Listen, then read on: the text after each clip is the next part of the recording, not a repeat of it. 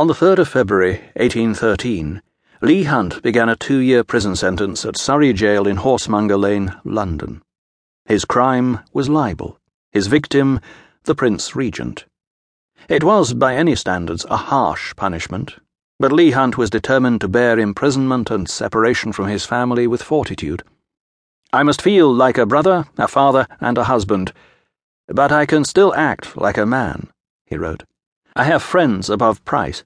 I have done my duty.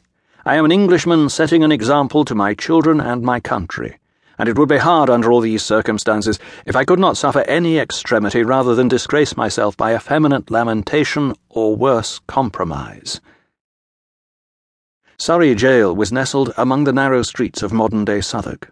It was one of the largest prisons in England and, like other county jails, held a mixture of common criminals and debtors, who lived in and around the prison with their families.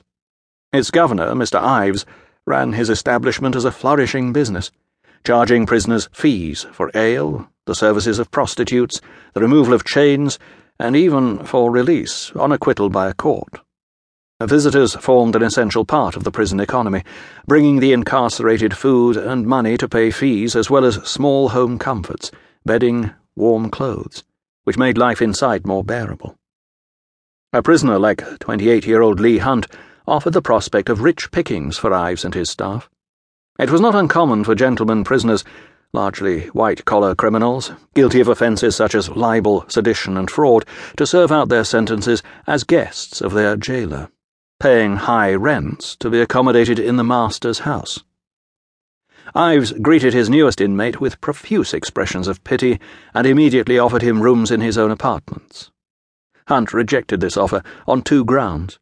He could not afford Ives's extortionate rent, and he objected to the jailer's unctuous expressions of sympathy, which were as insincere as they were fulsome. As a result, he was allocated a cell previously occupied by Colonel Despard, an Anglo-Irish rebel found guilty of high treason who had been executed on the roof of Surrey Jail in 1803. It was not a promising beginning to his sentence, and Hunt's first few days in jail were dreadful. It was the sounds of prison life which distressed him the most.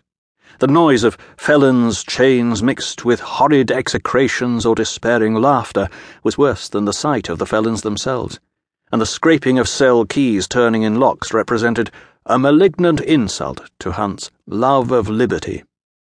A prison guard took him to see a woman about to be hanged for murdering her illegitimate baby, and Hunt was appalled that the gallows on which the woman was to be executed were brought out within her hearing. He was also revolted by the voyeuristic whisperings of the guard, and chastised him roundly for his behaviour. Ives and his staff soon learnt that Hunt was not a man to condone cruel or dismissive remarks about his fellow prisoners.